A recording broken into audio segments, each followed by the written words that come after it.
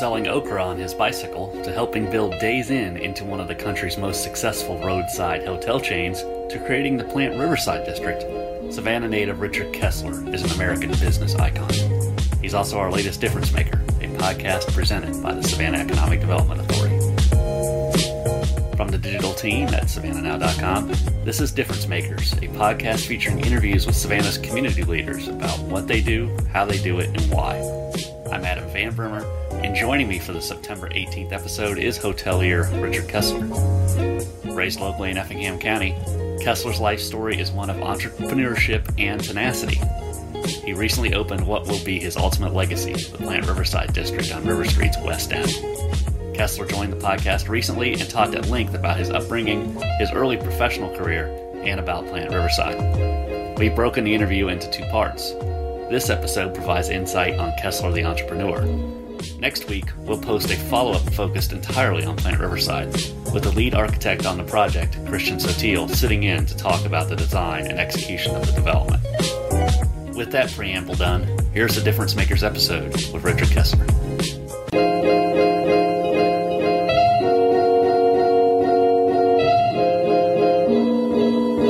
Very pleased to be joined on the Difference Makers Commute today by Richard Kessler, who is in the same room with Christian Sotil of Sotil & Sotil, an architect here in town who helped on the Plant Riverside project. But before we start talking about Plant Riverside and hotels and everything else, Mr. Kessler, you grew up in Effingham County. I think most people have read that or heard that. Can you kind of give us a little bit more background on growing up locally and what it was like and what some of your influences were? Sure. Good morning, Adam. Morning. A pleasure to be able to talk to you about the project today and what it means to us, what it means to me personally, what it means to the community, and talk about the process we went through. But just briefly about myself, and I'll answer any questions. But in 1946, I was born right here in Savannah, Georgia, in the Telfair Hospital, and I have pictures my mother used to show me of me in a big black carriage walking me around Forsyth Park, and you can see the fountain, Forsyth Fountain, in the background.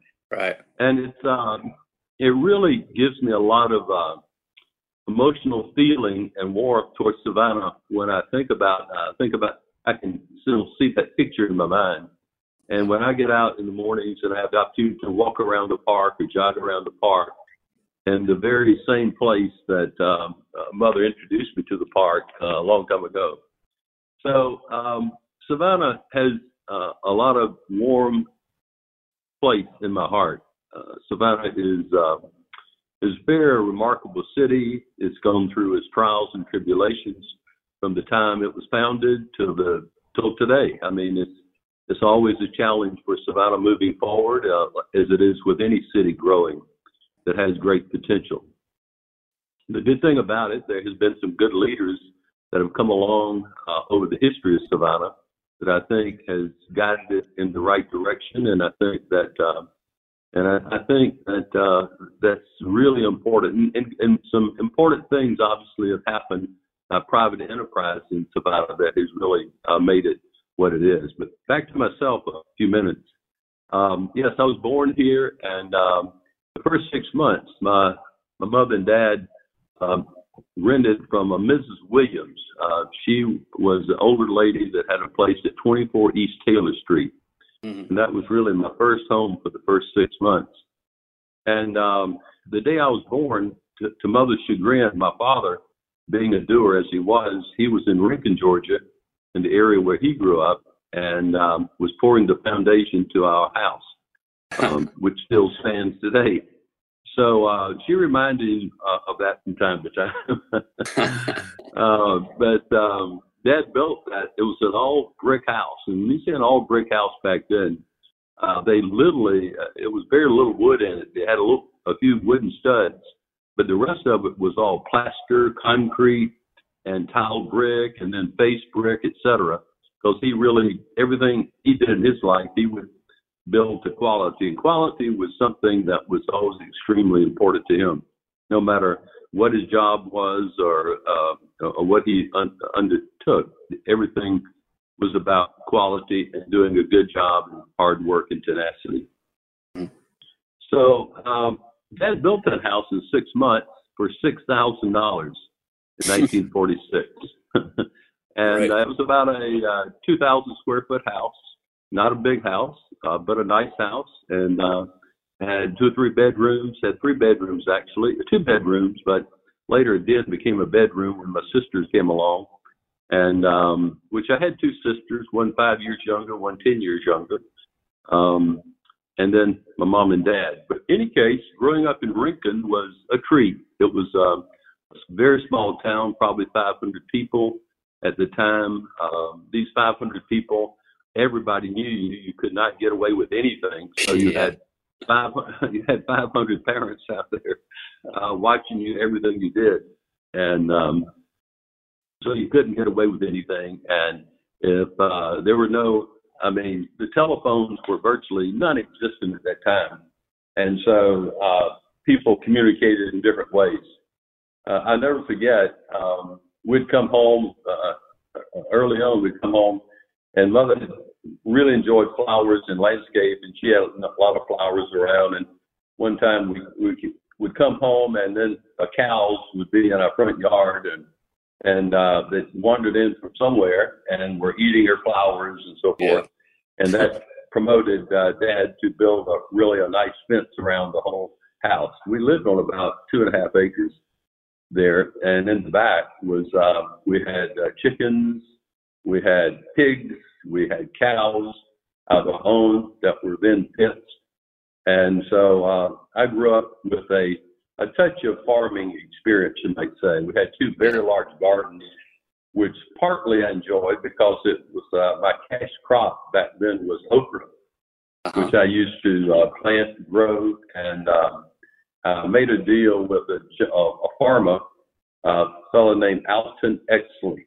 Alton Exley was a farmer, wore his overalls. He was about 5.5 feet tall, rather short fella, real little chunky, big smile on his face, round face. Just a pleasant guy. And he would, the deal was he would pick up my okra every, 2 or 3 times a week, go to farmer's market in Savannah, take my okra, sell it, and he would take a percentage of it. And when I would come home from school, I would rush to the front porch and look in the mason jar to see what I got from my okra. So that was my cash crop when I was about, 12 years old. Growing up in Lincoln, from the start, then. Well, maybe so. And then I used to market it also when we had extra or whatever.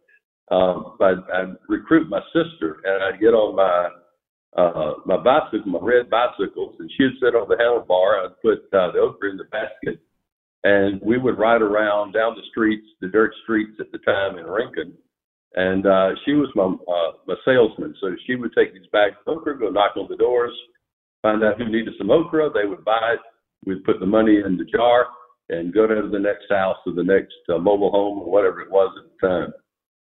But anyway, that was my okra sales plan back then. As far as fun things to do, I always look forward to playing baseball in the summertime. However, I had one time I used to play third base some. I played left field at times, and one time they needed a catcher, and I'll forget. It was hot summertime. It was probably 100 degrees that day, and they suited me up in this catcher uniform. And every time I see a catcher today, I feel for them, because you cannot imagine when it's 100 degrees summertime in this area. And you got all this equipment on with your mask and your protection and your gloves and all that. And they're throwing these balls at you, and you're trying to catch them. And you would get dizzy sitting there. I'll never forget it. But after doing that a few times, I decided I didn't want to be a catcher. So third base that was some of my growing up. Yeah, so that was one of the sports I did. Personally, I enjoyed basketball. My father grew up basketball. He was quite good at it, actually. And it turned out I was pretty good, too. we had a team in the 7th, 8th grade. We divided up into 4 teams, and we got to pick players and whatever. And my team and another got down to the runoffs, and and their team he had one of the first picks. So he picked the biggest, strongest, tallest guy in the school. And then he had one other tall guy, and they were pretty tough. And I'll never forget, about halftime, I often think about this, halftime, we were behind probably 8 or 10 points at halftime, and it did not look good. And so I had to give my team a rallying speech and say, we're going to win. There's no question we've got to win this. We're going to win this somehow. We're going to do it. Do we all understand that? And everybody smiled and said, yep, we're going to win. I said, all right. We went back out there, and sure enough, we narrowed the lead to 6, and then 4, and then 2, and the next thing we were winning, and we ended up winning the championship of the 4 teams from Rincon, Georgia, and wow. It was a big victory, and I think that day I had 13 free throws, and I rang 12 of those 13 free throws. That's how determined I was. That's pretty good. So I bet some of the professionals wish they had that kind of record. Yeah, absolutely. Anyway, that's kind of growing up. The last thing I will talk about for sports is marbles, and that was my favorite game, really. Actually, my father was a good marble player also. He taught me the basics of how do you shoot. And I don't think I ever bought a marble in my life. Is that I was given a handful, 3 or 4 or 5 to start with. And I'd always played for keeps. But I had 2 rules. And one rule was I would never play anyone younger than me, because I didn't want to feel like I was taking advantage of anyone. And secondly, I would never play with a girl. And the reason is when you would win, and I would always win, playing with a girl, they would start fussing about it. They would cry, or they would whatever. And so I would feel bad, and so I'd give all the marbles back to them. So I would say, oh, my gosh, I played, I worked for this, and now I've got to give them all back. So anyway, I had a lot of young girlfriends that we did play marbles together and had a lot of fun.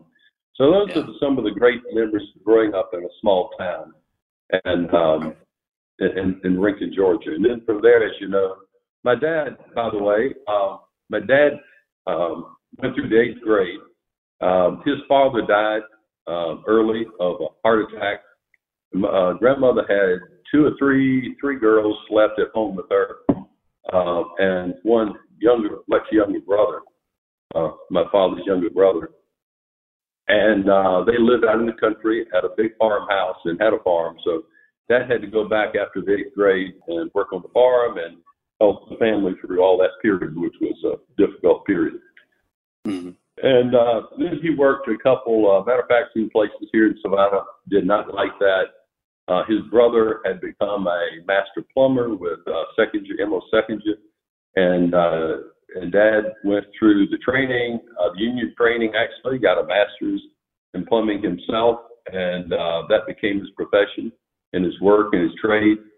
And then years later, he went to Rincon.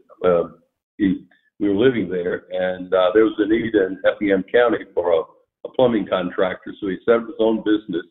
And then we put in the earth water system in Rincon. We put in the natural gas system for Rincon back in those early years, and did a lot of new houses and commercial work also. So I grew up in that, and Dad continued that he was probably mid-50s, then late 50s, and decided that given health and given everything, that it was time to wrap it up and retire from that. And he did. And then I got him involved in other things. So that was growing up. My mother, she was valedictorian in her class. Mother grew up, her father was a sharecropper. And I went many times to their houses, and they were basically sharecropper houses, as you would imagine. Her father was quite ill. He had emphysema, basically could not work. He was a very small man, very pleasant, wonderful people. and the Dickerson family, and they were wonderful folks, had big hearts, real active in the Baptist church, and my father's family was active in the Lutheran church at New Ebenezer. So my mother was like I said, a valedictorian in her class, and one day I came across her valedictorian speech, and which was very motivating. I was highly impressed with what she had to say. She was 16 years old at the time. She read a lot on her own, also, by the way. And then she later went to a trade school here and learned shorthand, typing, and other things right here in Savannah when she and Dad lived in Savannah. So she was a quiet individual, very, very personal, very sweet personality. If you had to pick one word for her, she was one of the sweetest people you would ever meet, and everybody loved her and respected her because she was smart and sweet. She was active in the garden club. Flowers were important to her, active in her church life at Jerusalem Lutheran Church at Ebenezer. And that was her life, and taking care of the family. Right. So that's the household I grew up in, and went to high school in Effingham County after grammar school in Rincon, and then on to Georgia Tech. When I was thinking about school and where I wanted to go to college, neither of the parents had gone to college, and no one I knew had gone to college. So I asked my biology teacher, who was the part-time counselor, about colleges, and I said, "Do you have books?" He said, "No, I don't have any books on Indian school, but I can get whatever you want." He says, "What are you thinking?" And I said, "Well, I don't know the name of the college, but I know what I want." And he said, "What is that?" I said, "I want to go to the most difficult school in Georgia." He said, "Well, that's Georgia Tech." I said, "Okay, that's where I want to go to school. I want to go to the most difficult school."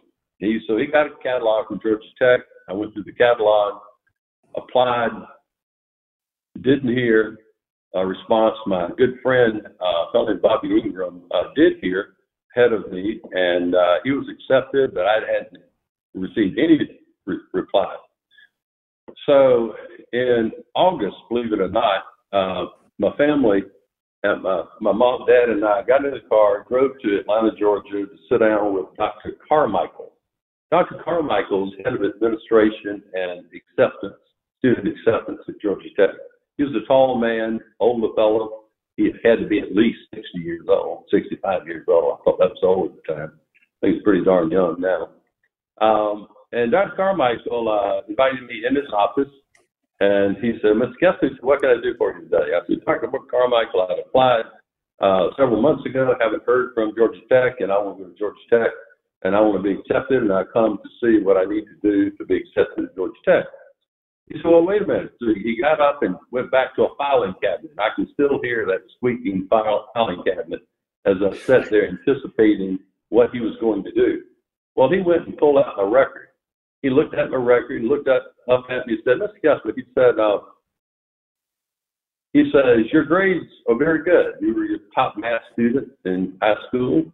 You were a student. You were president of the Beta Club. You were president of your class a couple of different times. You were editor of your annual. You were voted the most likely to succeed in your class. You were a leader, involved church work, and president of the Southeastern Area Luther League, the Ebenezer District Luther League. You've been active in all these things." And he said, "That's pretty impressive." And he said, "But there's one problem, and your grades are great." And I said, "What's that?" He says, "Your standardized scores were low." And I said, "Yes, sir, I'm fully aware of that. I've never done well on standardized tests." Right. And he said, "Well, you didn't hear either, did you?" I said, "No, sir." And he looked back up at me, and he looked down and thought about it, and looked back up at me, and he says, "Well, Mr. Kessler," he says, "frankly, I don't think you would ever make it at Georgia Tech. Georgia Tech is a very competitive place, and you got students here with much higher scores that you're going to be competing with, and I'm not sure it's a school for you, and I'm not sure if you're ready for Georgia Tech. And I don't think you can make it here." And I looked at him and I said, "Dr. Carmichael, you know what?" I said, "All you have to do is say yes and let me in, and I'll take care of the rest." I will make it at Georgia Tech. So if you just say yes, then I will make it at Georgia Tech. He looked back up at me, he looked at me and smiled and said, okay, Mr. Kessler, you in Georgia Tech. So 3 or 4 weeks later, I was packed up and moved into my dormitory, Glen Dormitory at Georgia Tech with 3 other guys. It's a 4-room dormitory, and started the experience. Well, when it came around Christmas time, I was about to conclude Dr. Carmichael was right. I mean, oh God, I mean, chemistry classes, these math classes, I mean, it was a heavy schedule. I mean, heavy stuff. And I had never had it. And these other students, I found out, they had it in high school. They went to Northside High, and they were top students. And they went to Rensselaer Polytech before they came to Georgia Tech. And these were top competitive students. And I understood now what Dr. Carmichael was talking about. And I came home and I was just emotionally and physically and just exhausted and tired out. And my grades, I mean, I made a couple of D's, I made a couple of C's, and I made maybe 1 B. And my grade point was 1.7.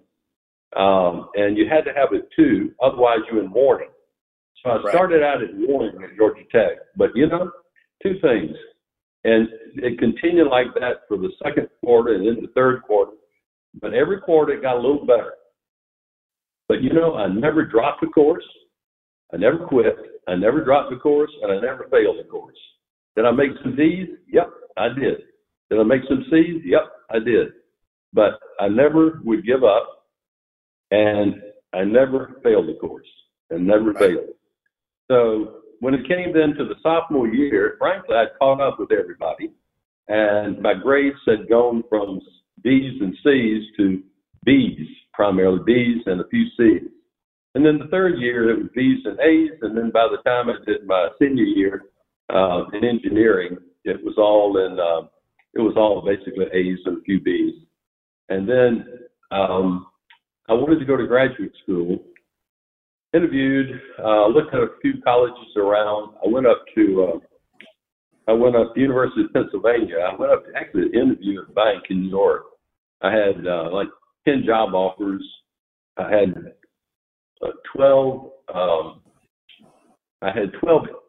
12 interviews with different companies, larger companies primarily, all over the U.S., on particularly the East Coast, I should say. And I was offered, 8 or 9 different jobs out of those interviews.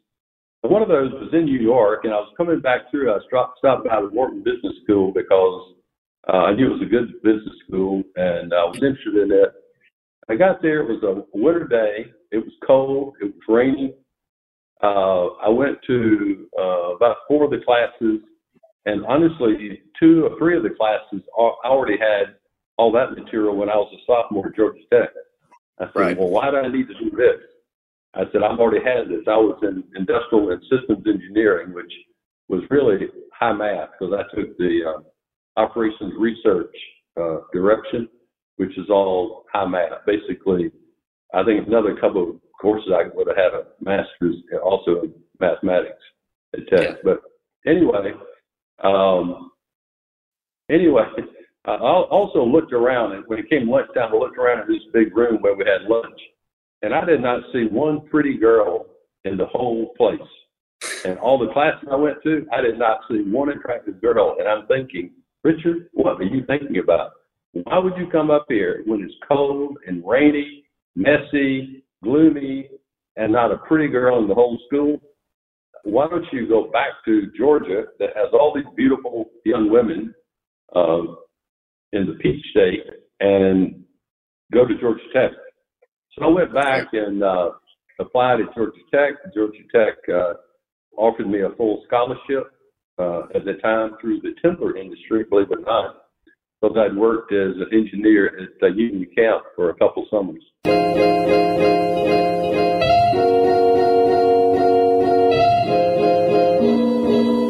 We are speaking with Richard Kessler on this episode of the Difference Makers podcast. Before we continue our discussion, let's pause and recognize the difference maker's presenting sponsor and a real difference maker in our community, the Savannah Economic Development Authority. The team at CEDA is pushing to make Savannah a great place to work and live. CEDA is committed to creating, growing, and attracting jobs and investment in the Savannah region. Whether a business looking to relocate to the Savannah area or an existing business ready to grow and expand, CEDA is a centrifuge of a propeller, making the connections, helping propel the business to success. Learn more about the Savannah Economic Development Authority and what they do in the Savannah community by visiting SEDA.org. That's SEDA.org. Now back to the discussion with Richard Kessler.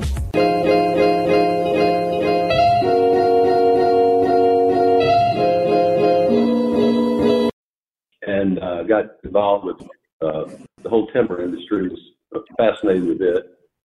And anyway, they gave me a full scholarship, and EVAC had a full scholarship, and a new program they had started having to do with engineering and medicine at Georgia Tech, and hospital and engineering and hospital operations.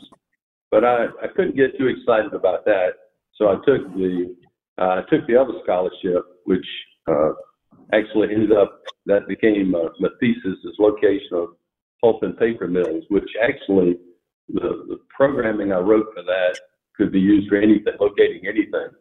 And actually, right after I finished writing the thesis, and during the time I was having to defend it to the professors, et cetera, was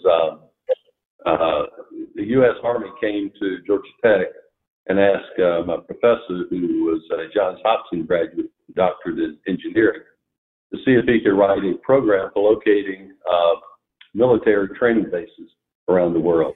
He said, actually, my student just finished writing it. And he said, so if it's okay with him, I will give this to you, and you'll have the program for locating military training bases around the world. So they did, and they used it. And it was a breakthrough analysis, a breakthrough mathematical program, because no one could ever figure out how to get through one of the major complications in writing such a program. And at 2 o'clock one morning, sitting in the IE building, it finally dawned on me how to do that. And and then I had to mathematically prove what I had done. And that was another challenge.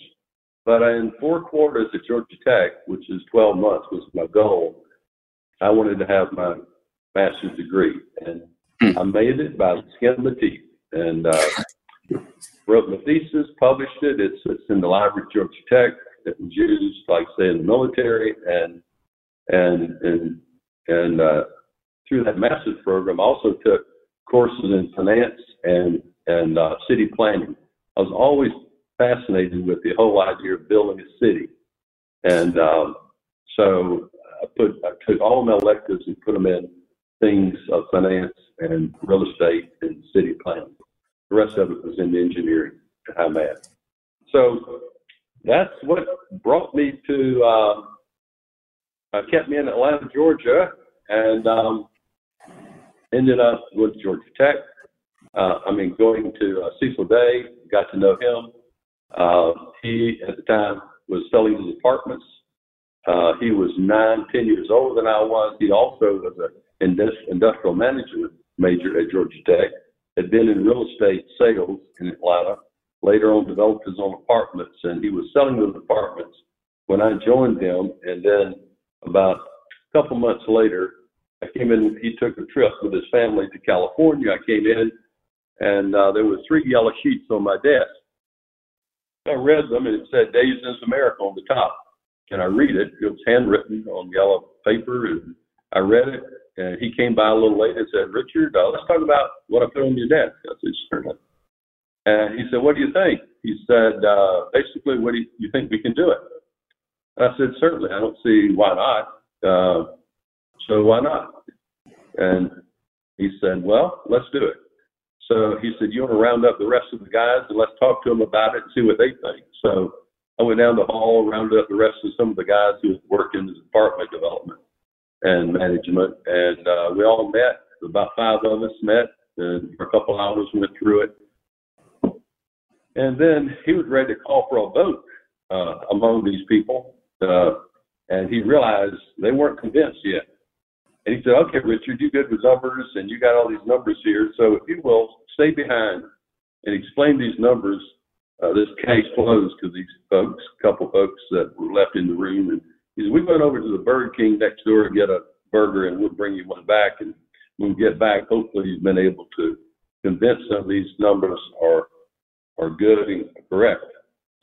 So we did all that. They came back. We talked for another 30, 45 minutes, and it came time to vote. And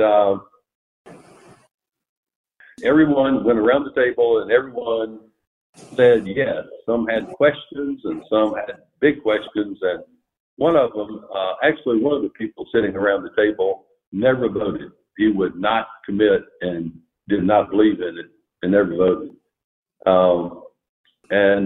But he had all the other votes. He said, okay, well, we're going to do it. And the vote basically was to commit to building 3 days ends on the interstate. He had built a little small 50, 60 room out at Tybee. Out of Tybee, right, yeah. Yeah, that was the first day's end. But really, that was just more of a real estate play. He was tinkering with the whole idea at the time. And then after this California trip and whatever, then he got more serious about it. And then that's where Days Inn really then started. And the first one we built was in Forsyth, Georgia, on the state, and then McDonough, Georgia, and then Unadilla, Georgia, and et cetera, up and down the interstate. And I was head of, I grew up in construction with my father. I was in charge of the whole development program. I was 23 years old, and so my job was to work with two superintendent type guys that he had found somewhere. I don't know where he found them along the way, and they would coordinate the work in the field and on the buildings. We had a set price. We paid them just a fee for their work. And my job was to solve all the water problems, sewer problems, surveying, engineering problems. I would negotiate all the subcontracts, all the plumbing, electrical, all the subcontracts, et cetera. And at night, I would go, after going home and having dinner, I'd come back and I had to approve all the invoices, et cetera. And also I was an interior designer. So I picked out all the furniture, I chose the colors, the paintings on the wall. So if you didn't like them, it was me. And the plans, I think about what we will get to in a few minutes about the plans at Plant Riverside. And all of Days Inn, we never had as many plans as we did on this one project. I think we built those Days Inns at the time with 3 sheets of plans, Christian. You wouldn't have much work to do. And everything was written in pencil, right? Everything was written in pencil, and I would go to these little towns and counties, and many times I'd convince them to do something for us to help us get this Days Inn built, get a water line run out to the property, or would do whatever. I had to get sewer plants designed and sewer plants built, which I did a number of those up and down the interstate where there's no sewer capacities. Actually drilled wells in many cases. I mean, it was crazy. Anyway, that's how the whole start was. And then if you want to know, and then I did that in mid-72, and I'll wrap this up, and then we can get on to the project. In mid-72, I was traveling a lot, and I was just I would make the circuit, and it would take me about a week to make the circuit. And doing the circuit, I went down through Orlando, and this is like 1971, 72, and Disney was just getting started. And I came back on a Monday morning and went to Cecil's office. Cecil, look, if we're in the real estate business, you need to send somebody to Orlando to set up a real estate operation because that place is going to boom, and we need to be there, and it's going to be a great market. And he looked at me and he said, Richard, when do you want to go? I said, well, Cecil, I got 17 projects under construction right now up and down the interstate. He said, well, you developed a team of people, haven't you? I said, yes, sir. He said, well, you can still be involved with that, and then you can take over all the development yourself in Florida, finish up all these projects, help them as they need some help finishing up the others in other states, and then you start the company for us. and we'll capitalize it with $1,000. You put in $300, I'll put in $700. You figure out the rest. And I said, okay, all right. And so I called up my wife and said, meet me. We had just bought a house a month or so before. That weekend, we put the pictures on the floor around the house and where we will hang the pictures. And so we met on the Atlanta Museum doorsteps to have a sandwich and for me to introduce this idea of going to Orlando. And she said, sure, okay, sure, let's do it. And so that's what we did. So on my birthday, May 28, 1972, we drove to Orlando, Florida to move into a rented apartment that I'd set up for us as before I bought a house, and to set up a company, to rent offices, to rent the office, to build a staff, and to start building Days in America with $1,000 in the bank. Right. And when you look back at it, you say, how did I do that? But I did, and it was a lot of fun, a lot of exciting, and we built a heck of a team in Florida. From that, within a year, I went to Cecil and said, we need to be in Richmond, Virginia. Up on that end, we need to be building Washington, D.C. area, Richmond, because that's on the other end of 95 in the interstate. And that's really important because that's the same people that come to Orlando that we build them for. And he said, okay. I said, well, I'm equipped to go ahead and open that operation too. I've got a guy that I hired, a fellow named Bill Headley, who was an architect by education, had some construction experience. He's been working with me now for almost a year. I'll set him up as head of the office, and I'll work with him and find all the sites, and we'll build that area. And then we did, and that was in operation. And then simultaneously, he had two other partners that he had started, two other smaller realty operations, one in Albany, Georgia, and one in Savannah, and both of them were giving him problems. And so he called me one day. He said, Richard, would you like to be my partner in these other two companies? I said, certainly. He said, okay, I'll finance the purchase for you, but you'll have to pay the note. And I said, all right, I'll do that. So I bought out his other two partners and then took them over, fixed them, and then we built apartments and Days Inn through those companies. And so then I had the Richmond company going. I had the Orlando company going. I set up a day mortgage company also in Florida to help me. And I hired a local banker to run it, to finance these things we were building. And then I set up an operating company. And Cecil would not let me operate the Days Inn because I was building them and leasing them to Days Inns, which was basically was a management company. It didn't own the hotels. Cecil owned the hotels personally, and then in our companies that I was developing, we were owning them together. So I said, well, I'm going to set up a management company for a restaurant.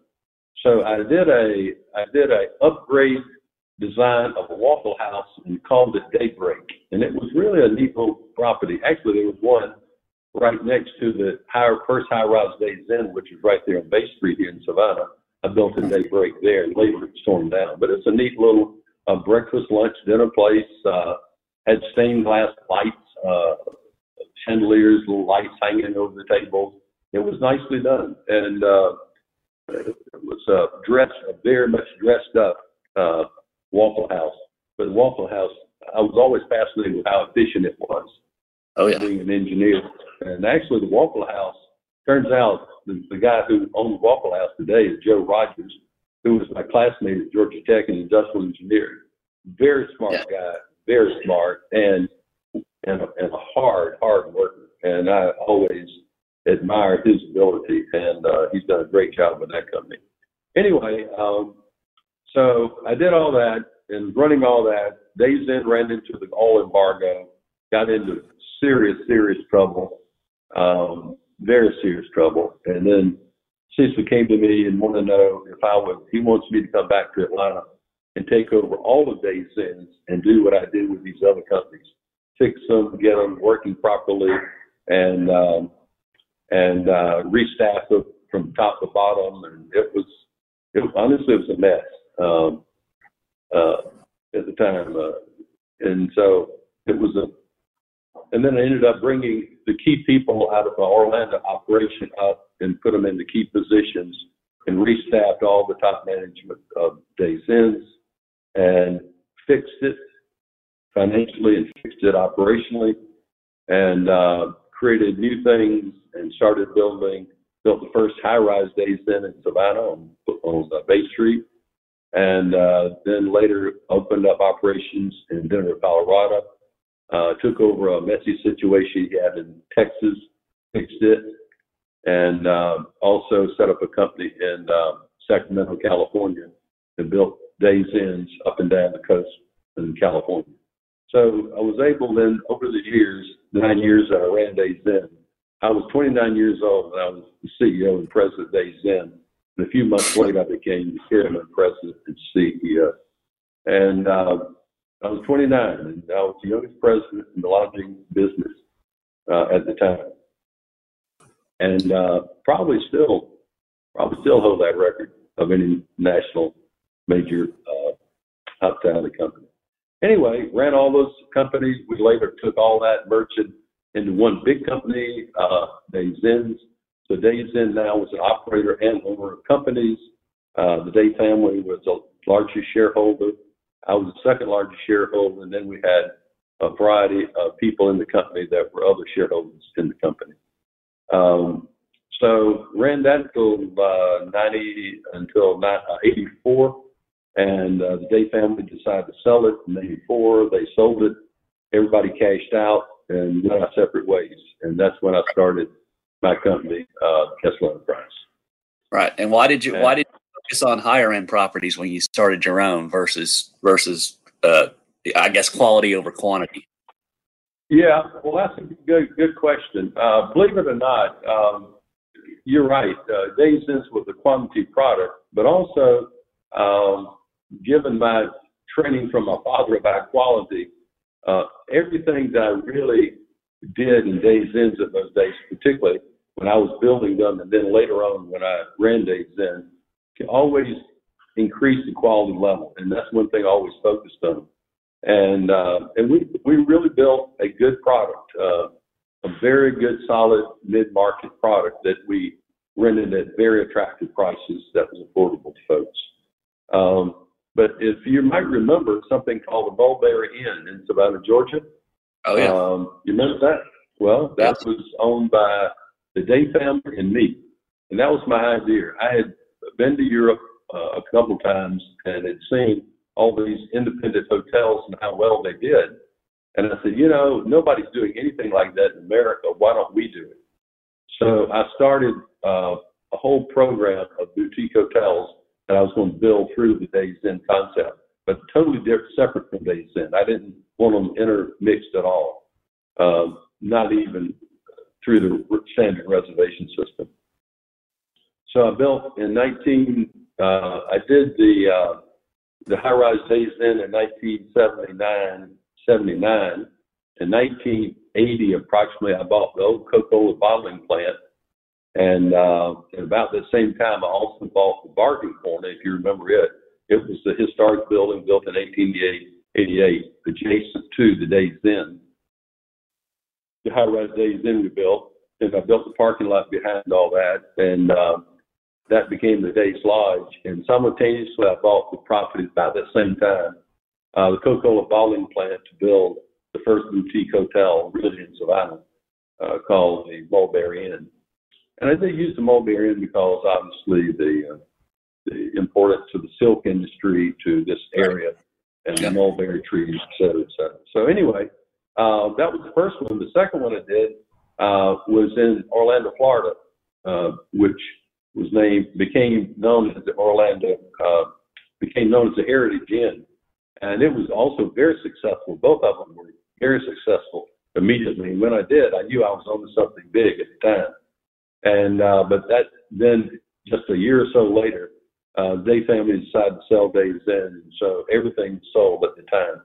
So later then, in the 90s, I came back to the idea that this boutique hotel thing still has legs, and it still has a place in the market. And so I started building boutique hotels and actually the first one I built was in Orlando, Florida. It was the Grand Bohemian in Orlando, downtown Orlando. It was a 250 room Grand Bohemian hotel, and then built others. I built the Casa Monica. It was an 1888 building in San Augustine, Florida. I built I bought from Disney their boutique site in Celebration. Built the Bohemian Hotel there. Originally it was called the Celebration Hotel. Later we named it, put the Bohemian name on it to tie it all within our program. And then I continued expanding them all over. So today we have, we're finishing up right now our 12th boutique hotel, very high-end 4 or 5-star level boutique hotel. Just opened in Charlotte, and obviously Plant Riverside here in Savannah.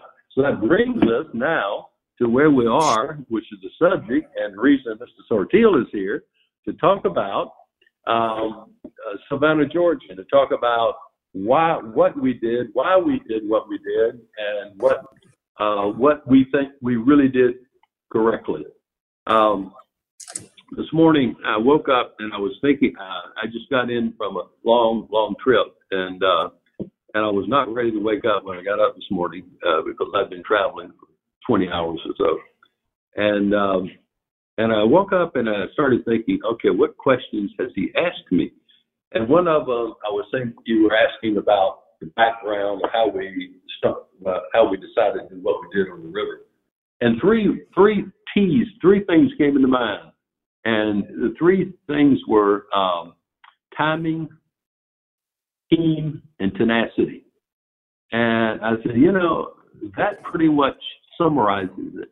And I thought a little more about it later this morning, and I added a couple of things to it. And I would say timing, talking, thinking, team, and tenacity. So it's really 5 words that describe the process.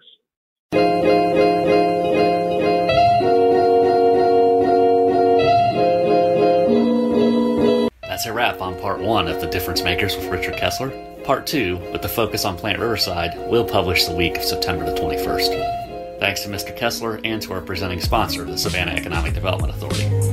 Tap into the Difference Makers archives anytime on your favorite podcast app to hear interviews with more of Savannah's community leaders, such as Savannah's go-to authority on hurricanes, storm modeler Chuck Watson, convenience store magnate Greg Parker, and Coastal Georgia Health Director Dr. Lawton Davis. Difference Makers is a production of the Savannah Morning News and SavannahNow.com. On behalf of myself and producer Asha Gilbert, thank you for listening.